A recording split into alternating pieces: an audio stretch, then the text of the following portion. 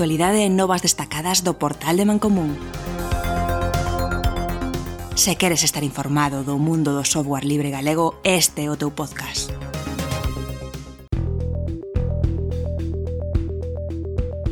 Hoxe cedemos gustosamente os mandos da nave nodriza a nosa compañeira Bárbara Román, que nos mergullará en temas relacionados coa legislación e a Opendata, acompañada por Elen e Diez.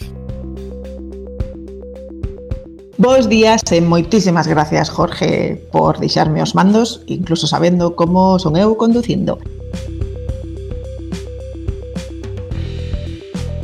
Que tal estades? O meu nome é Bárbara Román, de No Legal Tech, e hoxe estamos aquí para falar do Opendata ou datos abertos e sobre todo para descubrir se esa é a realidade na que nos movemos ou se existen outras interpretacións. Está comigo Elen abogada e expertas en temas de data legal que existen en el país. ¿Qué tal? Buenos días. Hola Bárbara, ¿qué tal?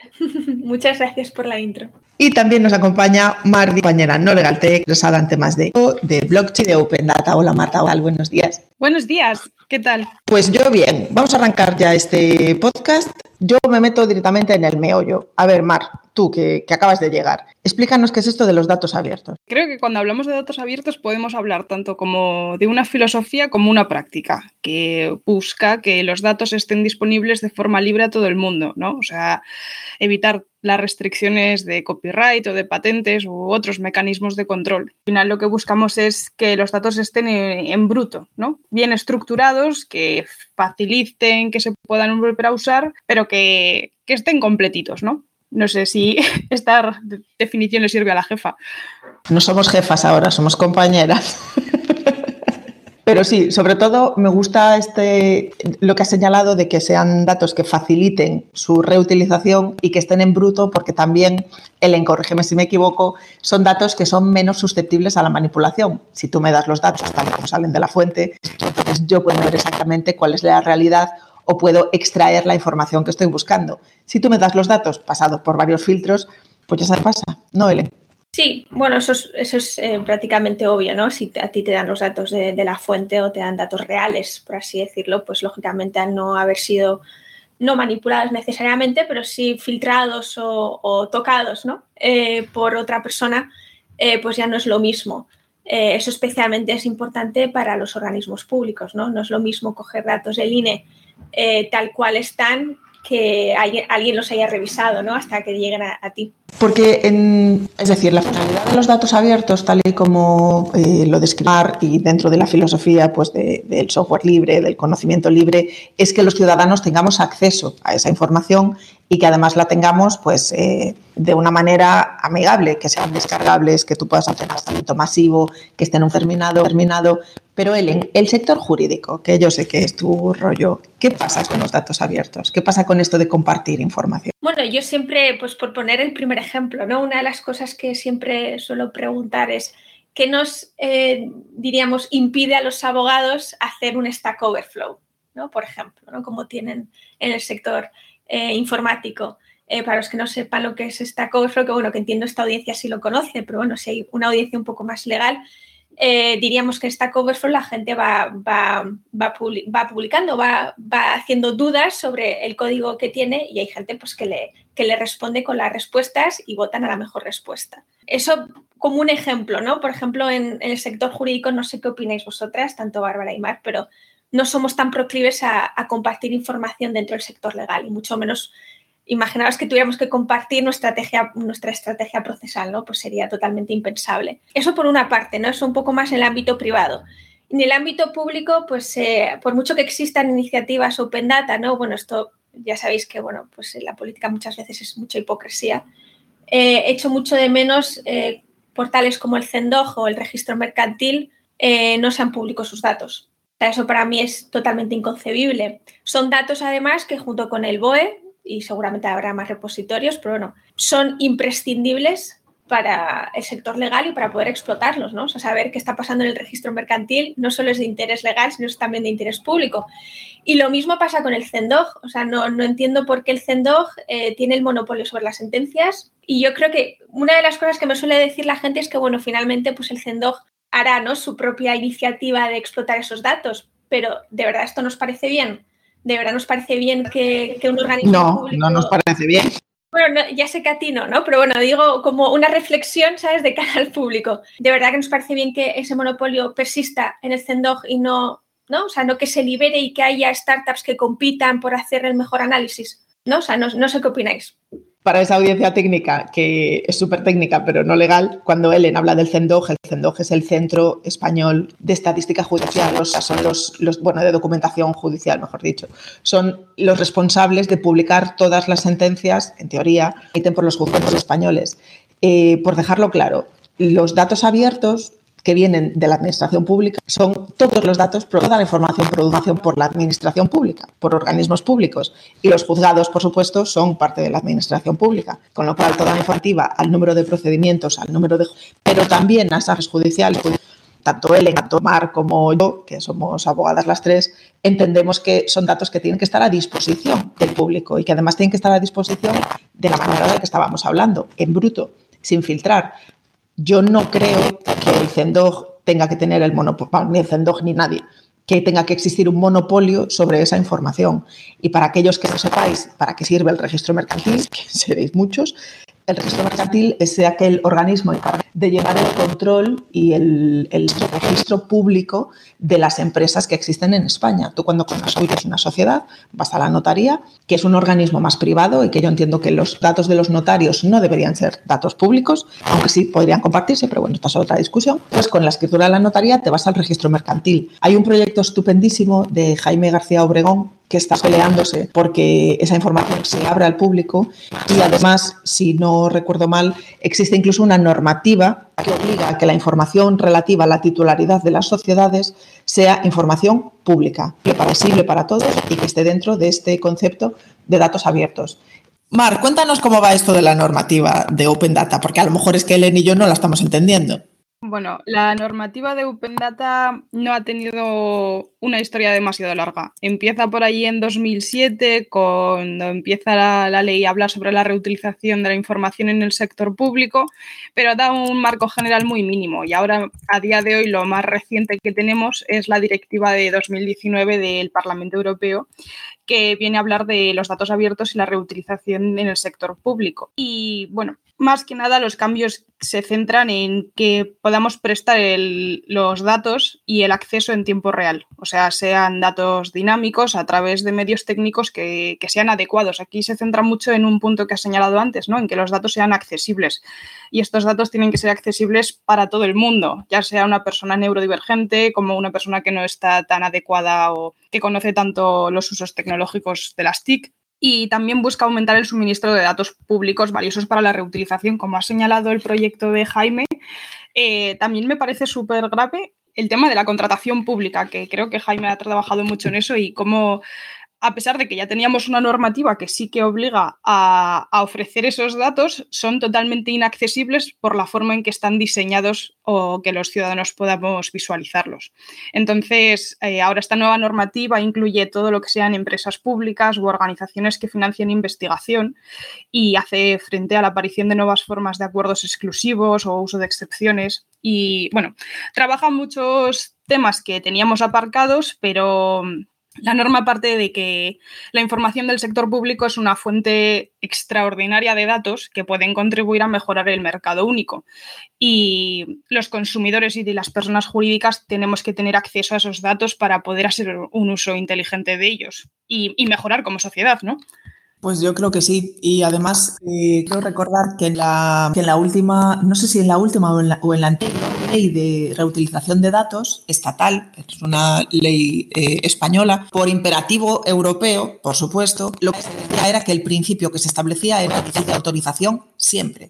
Es decir, que siempre tienes acceso a esa información pública, a esos datos, salvo casos concretos. Yo siempre veo el misil, ¿no? De yo quiero estos misiles, puede o no puede ser sensible. Vale, entiendo que no me des los códigos, pero al menos el número que tiene el gobierno español como ciudadano, como quiero conocerlo, y entiendo que un dato que debería estar disponible. Ya no eso. ¿Cuánto cobran los políticos? En total, no lo que dicen cobran. Porque Elen, no sé si recuerdas el experimento que hiciste con las R-Ladies de data en el BOE, con el gobierno canario y el tema de las subvenciones, que a mí me gustaría, bueno, que así brevemente nos lo contaras. porque yo fui todos los que estábamos allí. Pues hace ya tiempo de eso, así que prácticamente mi retina se ha eliminado, pero si no recuerdo mal, era un análisis de creo que eran las subvenciones y las adjudicaciones que se hacían, ¿no? Y es verdad que si realmente pudiéramos, que bueno, a no ser que esté muy equivocada, si no estoy equivocada, el BOE y los boletines oficiales de las comunidades autónomas sí se pueden analizar. Para que nos entendamos, el BOE es el boletín oficial del Estado, donde se publica todo lo que hace el Estado, normas, subvenciones, convenios, etcétera. Y los BOEs de las comunidades autónomas es lo mismo, pero adaptado a la comunidad autónoma. Entonces, esas sí se pueden analizar, pero es verdad que un poco siguiendo la línea de lo que contabais vosotras, es que una cosa es que exista ese dato abierto, pero luego es la pregunta de cómo está ese dato para poder explorarlo. Y bajo mi experiencia, los datos no están de tal manera que se pueda analizar fácilmente. Entonces, una de las cosas que puede pasar, independientemente de que exista o no esta regulación, que os lanzo esta pregunta, aunque exista esta regulación, si no hemos conseguido que datos básicos como las del registro mercantil y las sentencias españolas estén libres, ¿para qué sirve? Claro, para nada, como el 20% de la legislación española que está ahí por algún motivo que desconocemos, pero que no sirve para nada, porque efectivamente si no hay ningún tipo de sanción ni de cumplimiento obligatorio, porque ya a pesar de que exista un marco normativo, estamos pasando por forro operadores privados y operadores públicos, pues efectivamente al final queda todo en mojado, ¿no? Mar, no sé si tienes otra opinión, supongo que no. No cabe otra opinión. O sea, es evidente que para qué sirve una norma si no la vamos a cumplir. Pues para eso no la teníamos y no habíamos gastado el dinero. Es que además, otra de las cosas que yo temo mucho es que si se hacen públicos, ¿cómo se van a hacer públicos? Porque viendo la experiencia que hemos tenido, no está resultando ser muy, muy allá. Entonces, yo creo que mi opinión personal de por qué no se están abriendo es porque realmente no se quiere conocer qué está pasando en esos organismos públicos. Entonces, veo muy difícil que independientemente de que exista una norma o deje de existir, que eso realmente se lleve a cabo. Yo creo que el Estado previamente contaba con que, bueno, pues la información que salía o que estaba, pues nunca iba a tener una obligatoriedad pública, ¿no? Por así decirlo, antes de la inteligencia artificial.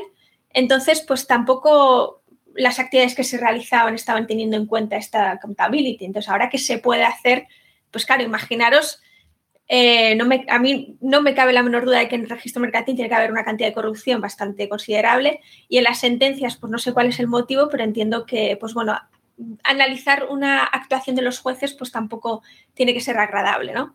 Entonces, claro, ahora que estamos viendo que la inteligencia artificial puede hacer visibles esas, diríamos, ¿no? esos sesgos humanos, pues yo creo que no está gustando y creo que la batalla no va a ser nada fácil. Esa es mi impresión. Sí, de hecho yo creo que es una batalla que ya nace perdida y que al final lo que hay que conseguir son victorias pírricas, pues como eso, la iniciativa de Jaime, que a pesar de todo el ruido que está haciendo, parece que a nadie del estamento político le preocupa que estemos incumpliendo sistemáticamente esa obligación por mantener un sistema obsoleto, o sea, un sistema del siglo XIX donde pues no existían las máquinas de escribir, mucho menos los ordenadores, mucho menos los programas y el software que tenemos a disposición hoy en día. Pues claro, ahí está. Los datos abiertos son abiertos no porque estén a disposición, porque el experimento que hacía Elen, y vamos, el experimento no lo voy a contar aquí, pero fue un análisis de las publicaciones del BOE en muy determinado y resultado de que una de las universidades en Canarias estaba recibiendo 10 millones en subvenciones repartido, creo que era entre personas. Que era un escándalo y era una barbaridad. La información está ahí, está publicada, está disponible, está accesible si consigues entender cómo funciona el BOE y demás y scrapearlo, que fue lo que hicieron las R-Ladies.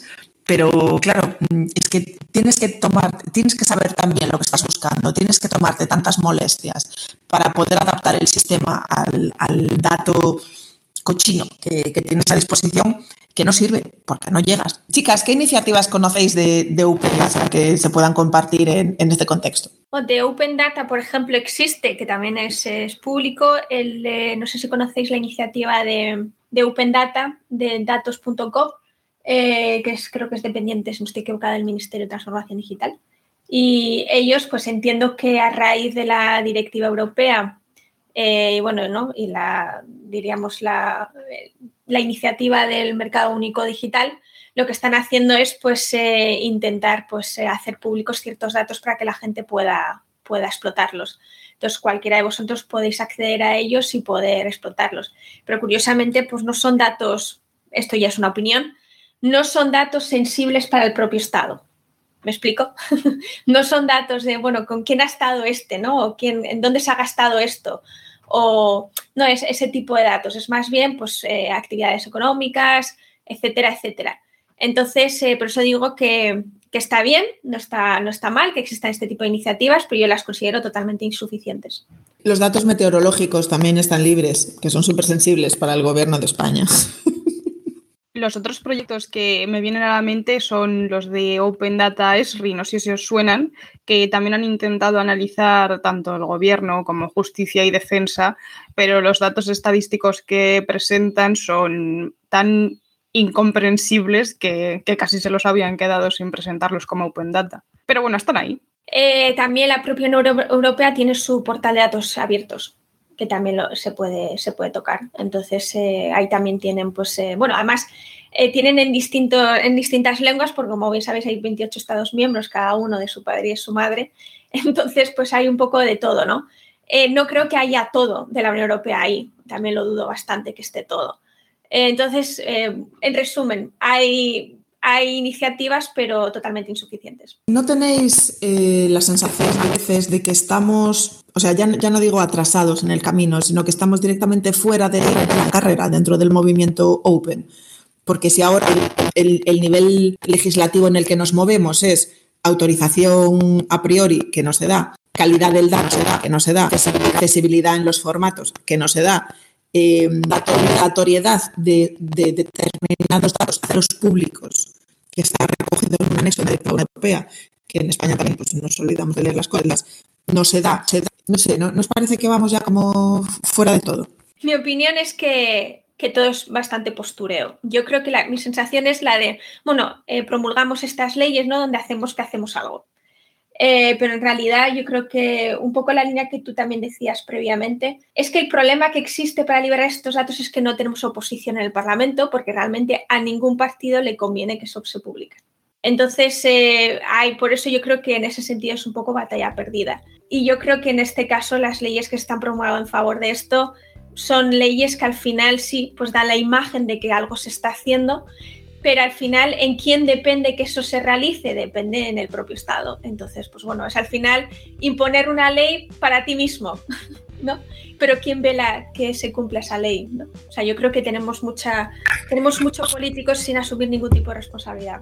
Sí, al final es un poco que le ponen el cascabel al gato. Sí, perdona, Mar. Claro que ahí es donde los ciudadanos y especialmente las personas que tenemos conocimiento de la realidad, donde tenemos una parte de responsabilidad social de hacer cosas como esto, ¿no? Como un podcast para difundir la palabra, como dirían los testigos de Jehová. Es un problema, pero que al final no podemos dejar de ignorar que nosotros como ciudadanos tenemos un impacto político y podemos movernos para exigir que se cumpla esta normativa. ¿Y cómo estamos a nivel europeo, Elen? ¿Cómo se mueve? Tú que tienes amigos en esas esferas.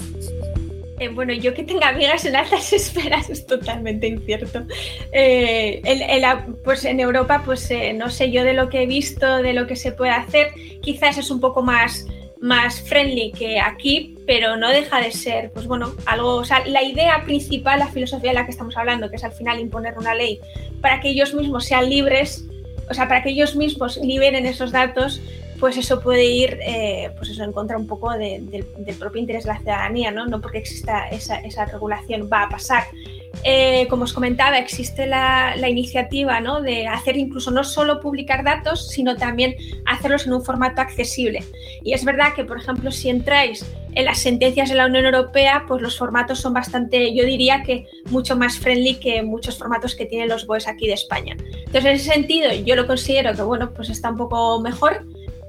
También, como ellos tienen, digamos, la iniciativa, ¿no? Del mercado común europeo, de impulsar tecnología, inteligencia artificial, pues entiendo que se resguardarán mucho las vestiduras a la hora de hacerlo bien, mucho más que España. Pero eso no quita que no podamos hacerlo mejor, ¿no? Entonces, bueno, una de las cosas que también suele hacer Europa, que yo me encontré con ese listado hace tiempo, que no sé si España lo tiene, era publicar los lobbies que tenía la Unión Europea, ¿no? Y ahí andaban, pues bueno, es curioso ver qué tipo de lobbies tiene la Unión Europea. Claro, el tema ahí es que una de las cosas que yo siempre digo que es difícil de llevar a cabo es el hecho de que no solamente para, por ejemplo, enterarnos de lo que hace la Unión Europea o el Estado español, necesitamos una fuente solamente, necesitamos varias, ¿no? Y si nos damos cuenta, la información puede estar muy dispersa. Entonces, yo creo que es importante que exista esa uniformidad, ¿no? Que no tengo yo muy claro si compensa o no que exista. Bueno, chicas, pues hasta aquí de hoy. Muchísimas gracias a las dos por vuestras aportaciones y vuestras opiniones de este tema, y espero veros en próximos podcasts. Gracias a vosotros. Y le devolvemos los mandos a nuestro querido Jorge Lama. Hola, Jorge, todo para ti. Muchas gracias, Bárbara, por haber conducido este programa. Esperamos que sean muchos más. Muchas gracias, María Elen, por haberos pasado por los micros de Mancomun Podcast. Isto foi todo.